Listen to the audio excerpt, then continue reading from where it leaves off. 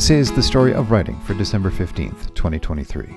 On this day in 1903, Italo Marchioni was awarded the U.S. patent for a specialized waffle iron that made ice cream cones. This is one of those stories that extends in so many directions.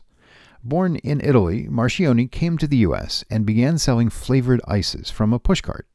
It was customary for these vendors to shout, in Italian, "Ecco un poco," meaning, "here's a little."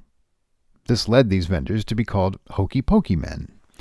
The English composer Al Tabor, who claims he wrote the participation song and dance, the Hokey Pokey, says he got the song's title from the Hokey Pokey nickname for ice cream vendors.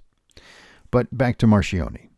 In the late 1890s, pushcart vendors of ices, or ice cream, served their product in small glasses, which were supposed to be returned to the pushcart. On Wall Street, where Marchioni set up his pushcart, the glasses often broke, or stock market traders would return to work with their glass serving cups. This cut deeply into Marchioni's profits. So, according to his daughter Jane, Marchioni began working in his kitchen to make a new kind of container in which he could sell his ices. He found that a waffle, folded when it was hot off the iron, would hold its shape. Marchioni then crafted his own waffle iron that made 10 waffle cups at a time. This is the device that he patented. The story of the ice cream cone being invented by a waffle maker at a St. Louis fair has some truth to it. Again, according to Marchioni's daughter, Marchioni was there at the St. Louis fair with his waffle cup iron and several of these cups that he sold with his ices. He simply sold out of the waffle cups.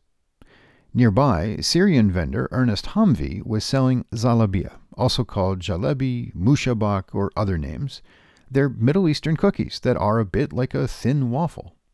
Marchioni asked if Hamvi could make him some zalabia. That's how an Italian immigrant and a Syrian immigrant came together in St. Louis, Missouri, to create an origin story for that all-American treat, the ice cream cone. Back in New Jersey, Marchioni built an ice cream cone factory and a 45-man army of pushcart vendors.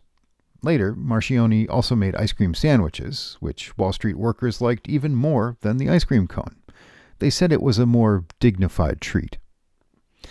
On December 15, 1939, it was the premiere of the United States' highest-grossing film, adjusted for inflation.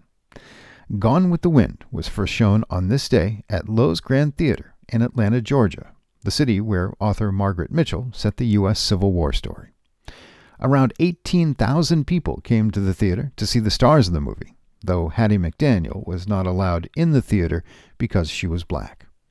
The next year, for her performance in Gone with the Wind, McDaniel became the first black person to win an Academy Award. And it was on this day in 1973 that the American Psychiatric Association declared that homosexuality was not a psychiatric disorder. By a unanimous vote of 13 to none, the APA board decided to remove it from the DSM, or Diagnostic and Statistical Manual of Mental Disorders. And it was on this day in 1993 that British and Irish leaders issued the Downing Street Declaration. It was, at last, recognition by the English that the people of Ireland and Northern Ireland should decide, by mutual consent and by peaceful political debate, how the Irish should organize their governments.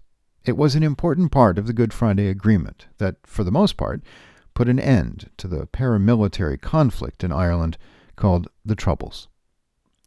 Today's reading is from Crime and Punishment, written by Fyodor Dostoevsky and published in 1866. I used to analyze myself down to the last thread, used to compare myself with others, recalled all the smallest glances, smiles, and words of those to whom I'd tried to be frank, interpreted everything in a bad light, laughed viciously at my attempts to be like the rest, and suddenly, in the midst of my laughing, I'd give way to sadness, fall into ludicrous despondency, and once again start the whole process all over again.